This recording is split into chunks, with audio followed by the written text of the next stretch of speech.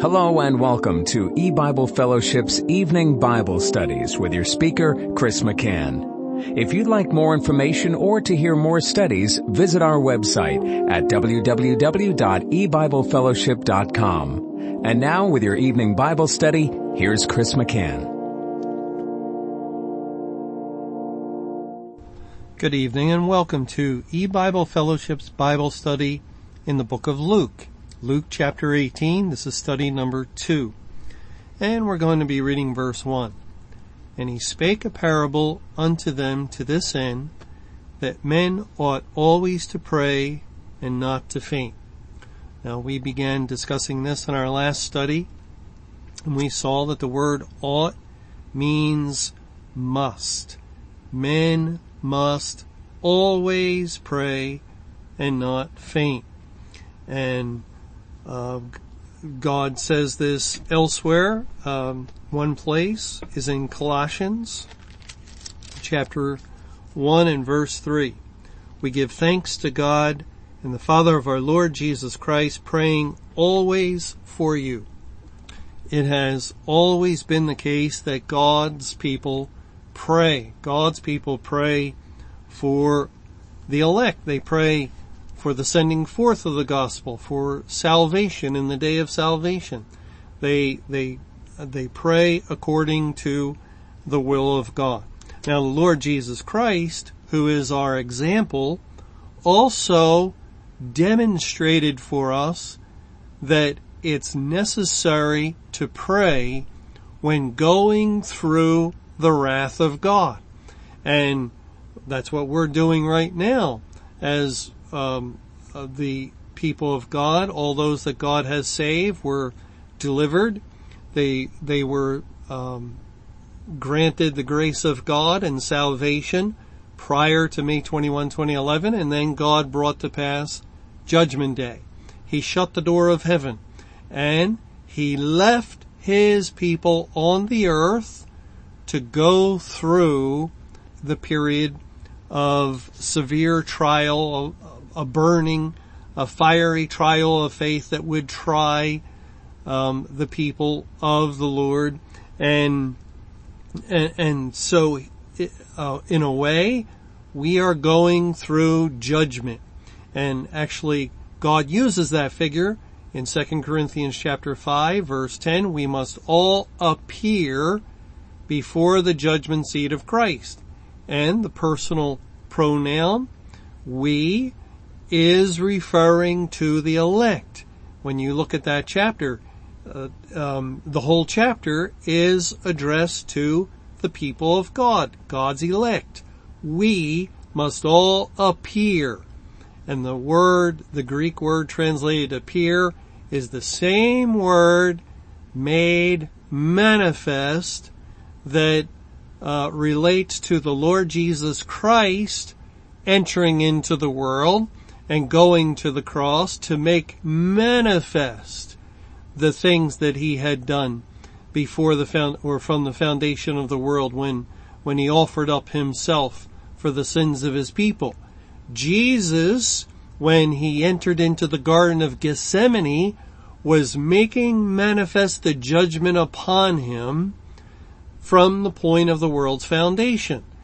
God's elect were in Christ as He made payment for our sins at the point of the world's foundation, and therefore our sins have been paid and the law's demands have been satisfied.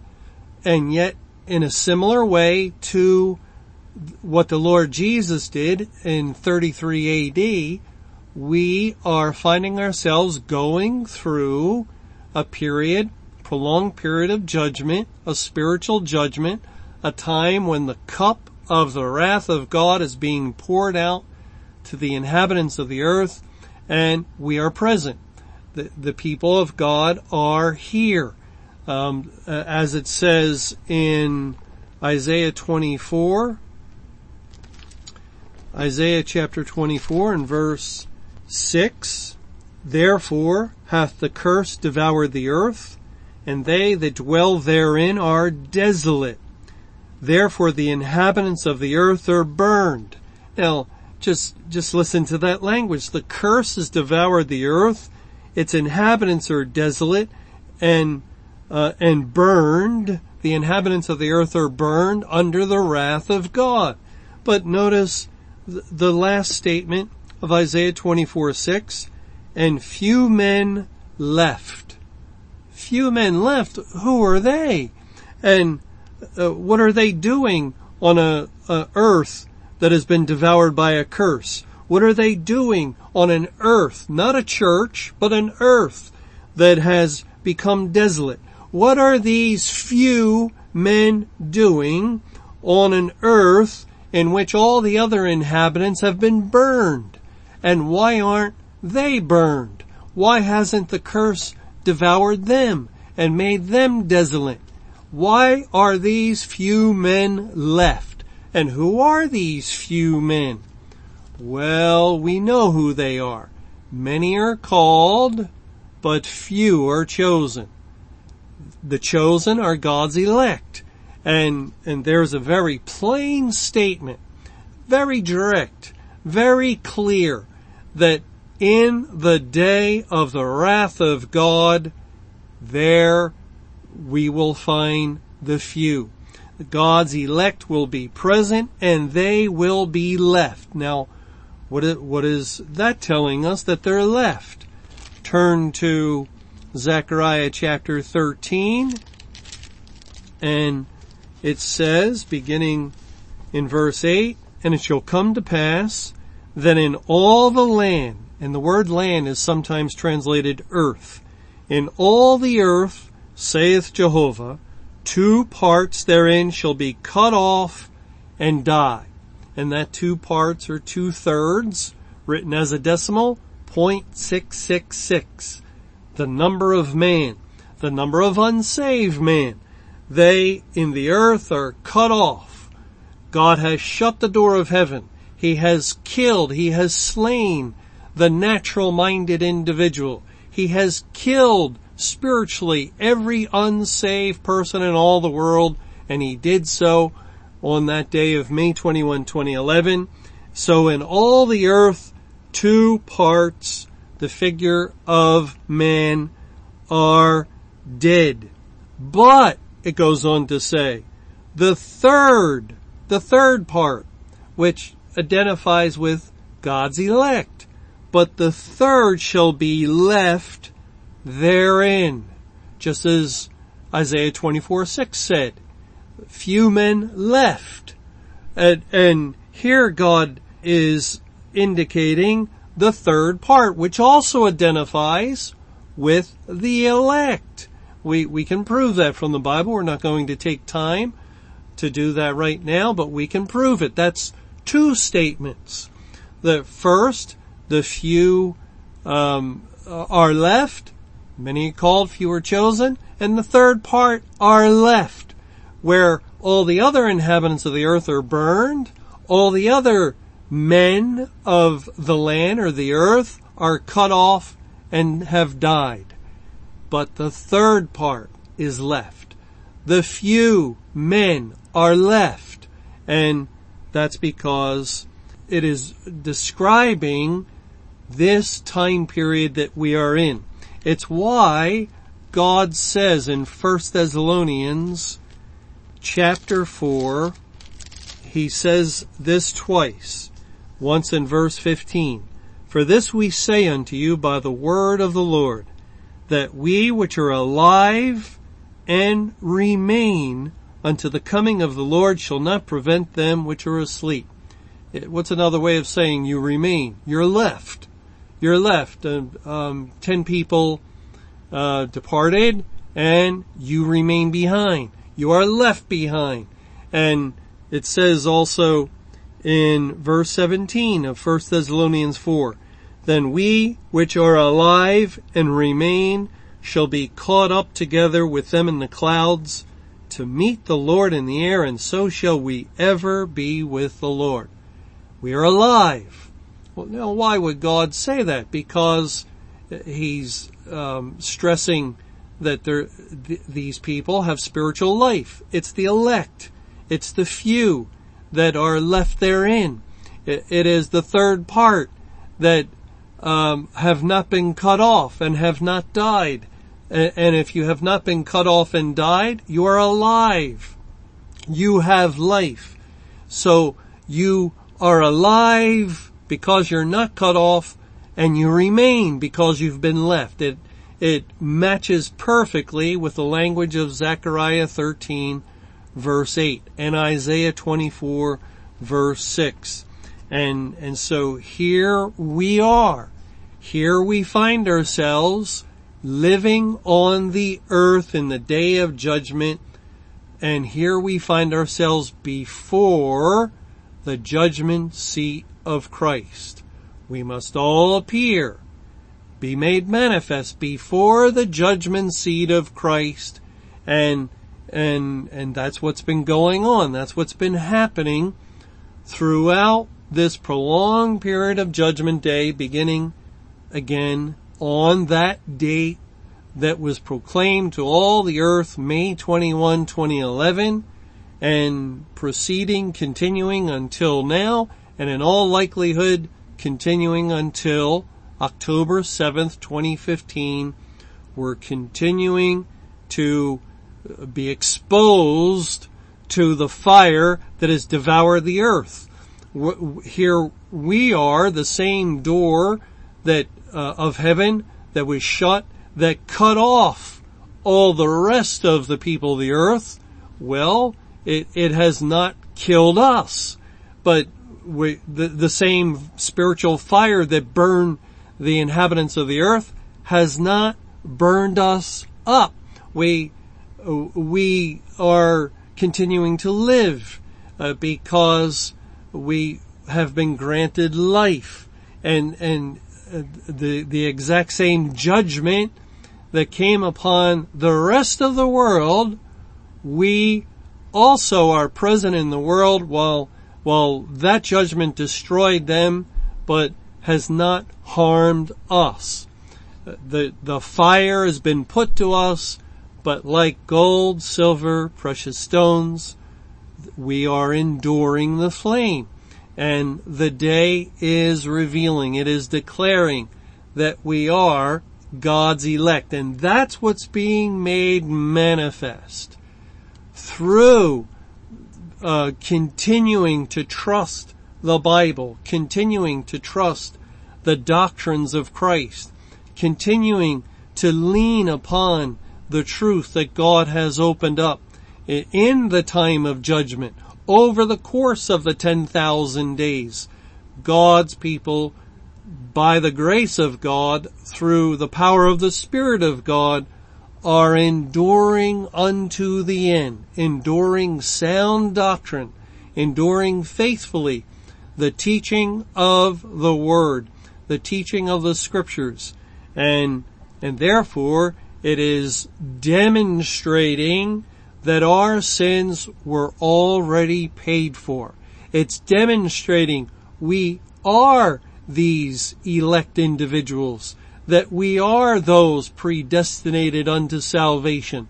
It's demonstrating that Christ has already made payment for our sin from the point of the world's foundation. And that's why we are not burned. And it's why we have not been cut off with the rest. And it's why we endure unto the end. And yet, the Lord Jesus Christ, the eternal God himself, when he was suffering under the wrath of God through his demonstration, through his lifetime, when he entered into the world to show forth the things he had already accomplished, he felt a tremendous need to pray, especially as things intensified in the Garden of Gethsemane. We read in Mark chapter 14,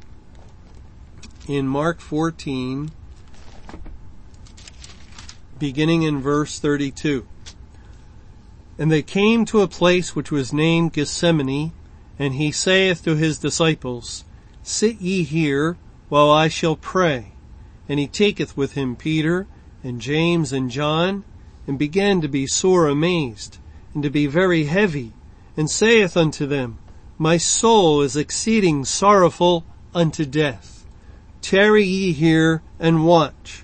And he went forward a little and fell on the ground and prayed that if it were possible, the hour might pass from him.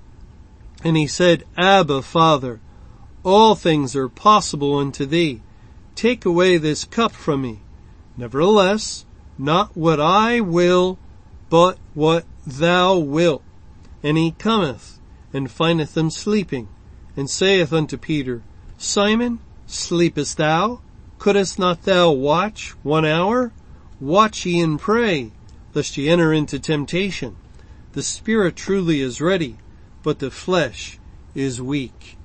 Christ prayed in the garden, and we know from another account 3 times indicating the purpose of God, that the Lord Jesus prayed, that he was under the weight of the wrath of God. We read in Luke 22, very descriptive language, beginning in verse 41. It says, And he was withdrawn from them about a stone's cast, and kneeled down and prayed, saying, Father, if thou be willing, remove this cup from me. Nevertheless, not my will, but thine be done. And there appeared an angel unto him from heaven, strengthening him. And being in an agony, he prayed more earnestly, and his sweat was as it were great drops of blood falling down to the ground. And when he rose up from prayer and was come to his disciples, he found them sleeping for sorrow, and said unto them, Why sleep ye? Rise and pray, lest ye enter into temptation. The Lord Jesus prayed, because he was in an agony.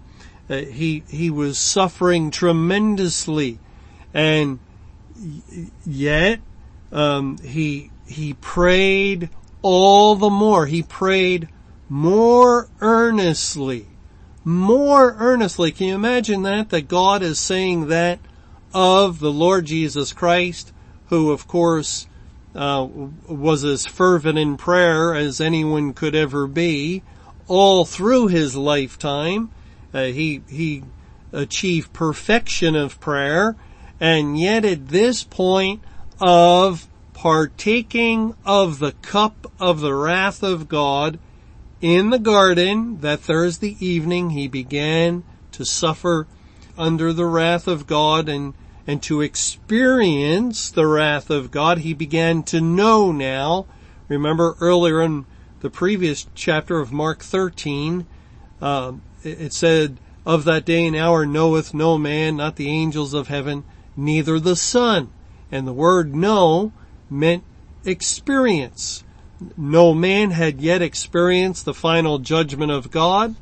The fallen angels had not yet experienced the judgment of God that would take place at the cross when Satan would be bound.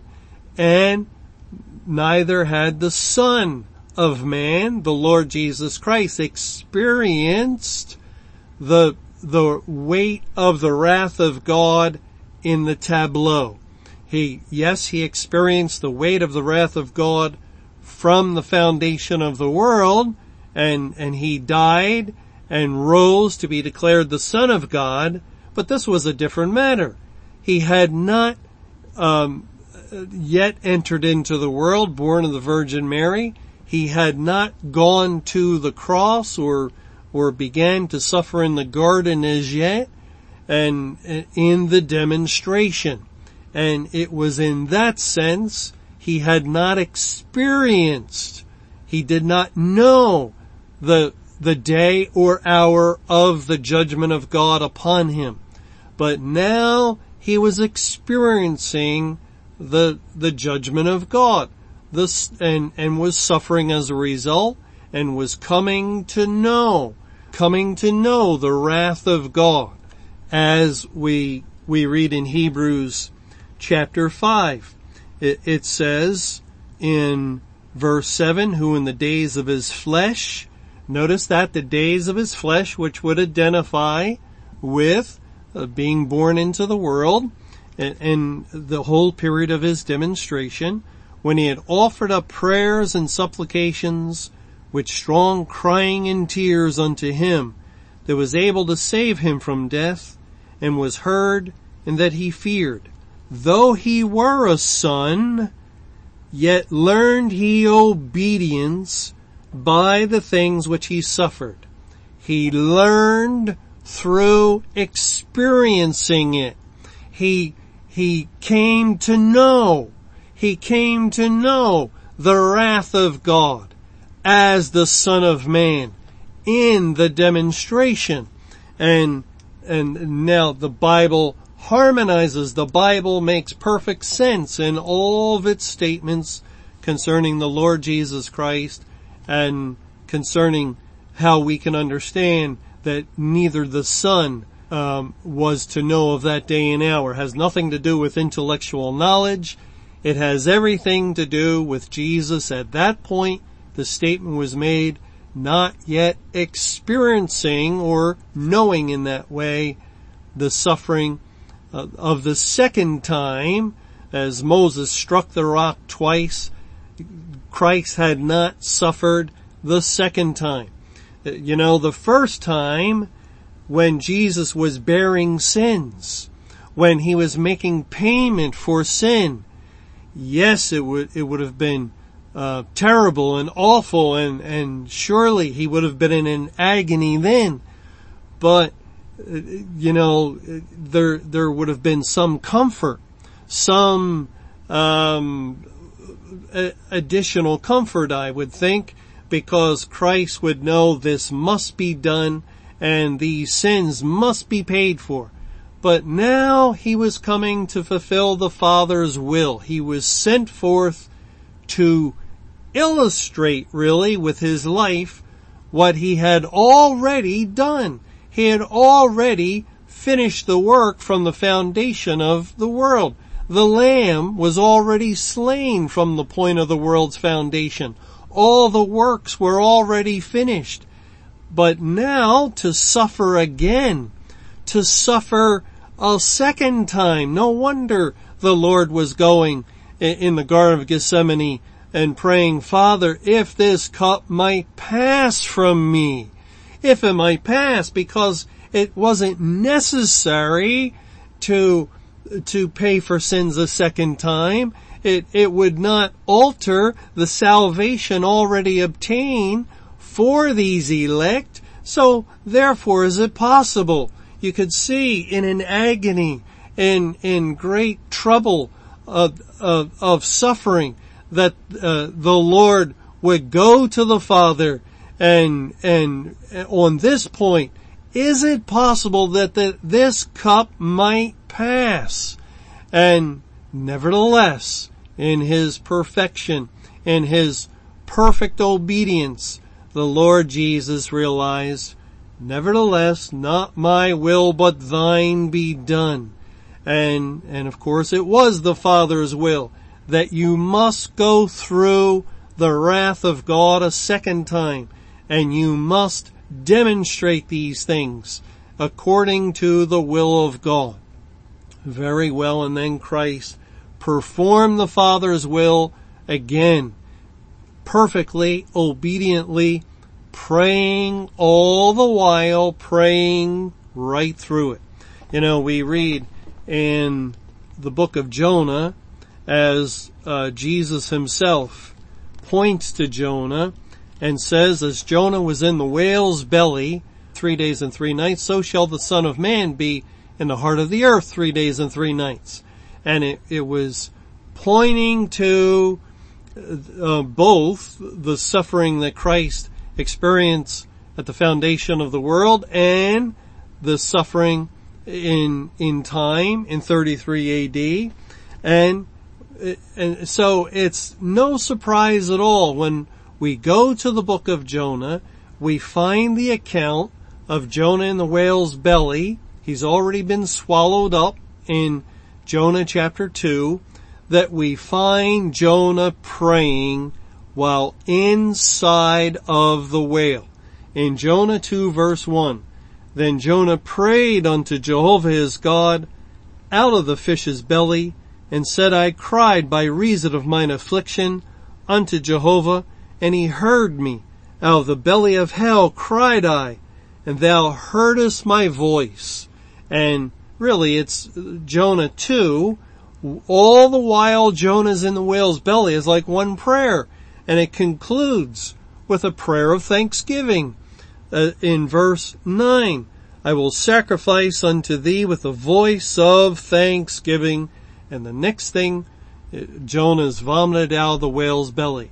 He prayed his way through that extremely trying experience historically, and the Lord Jesus, though, prayed his way through the wrath of God. And that's why, because he's our example. He is supremely wise. And if the Lord Jesus Christ himself found it necessary to pray more earnestly while in the Garden of Gethsemane, then we can see why God is addressing us. He's speaking to us that have been brought and made to appear before the judgment seat of Christ in the day of wrath, in the day of punishment, in the day of the furious anger of God being poured out across all the world and upon all of its inhabitants. And God is emphasizing to us, men ought always to pray. Always pray and not to faint. Not to faint under the weight of tribulation, even great tribulation. And not to faint under the weight of the end of time, or the weight of the day of the Lord's wrath, but continue to pray.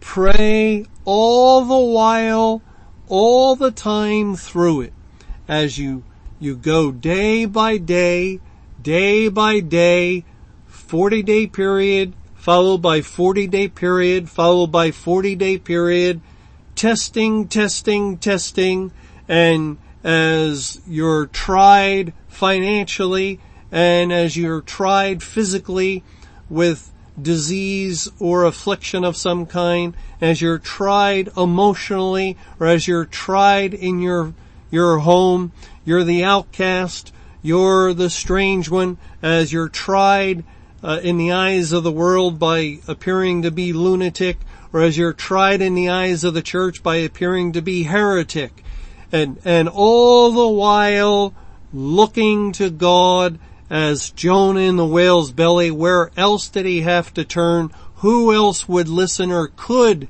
hear him? Only God. And only God could help him. And he knew it.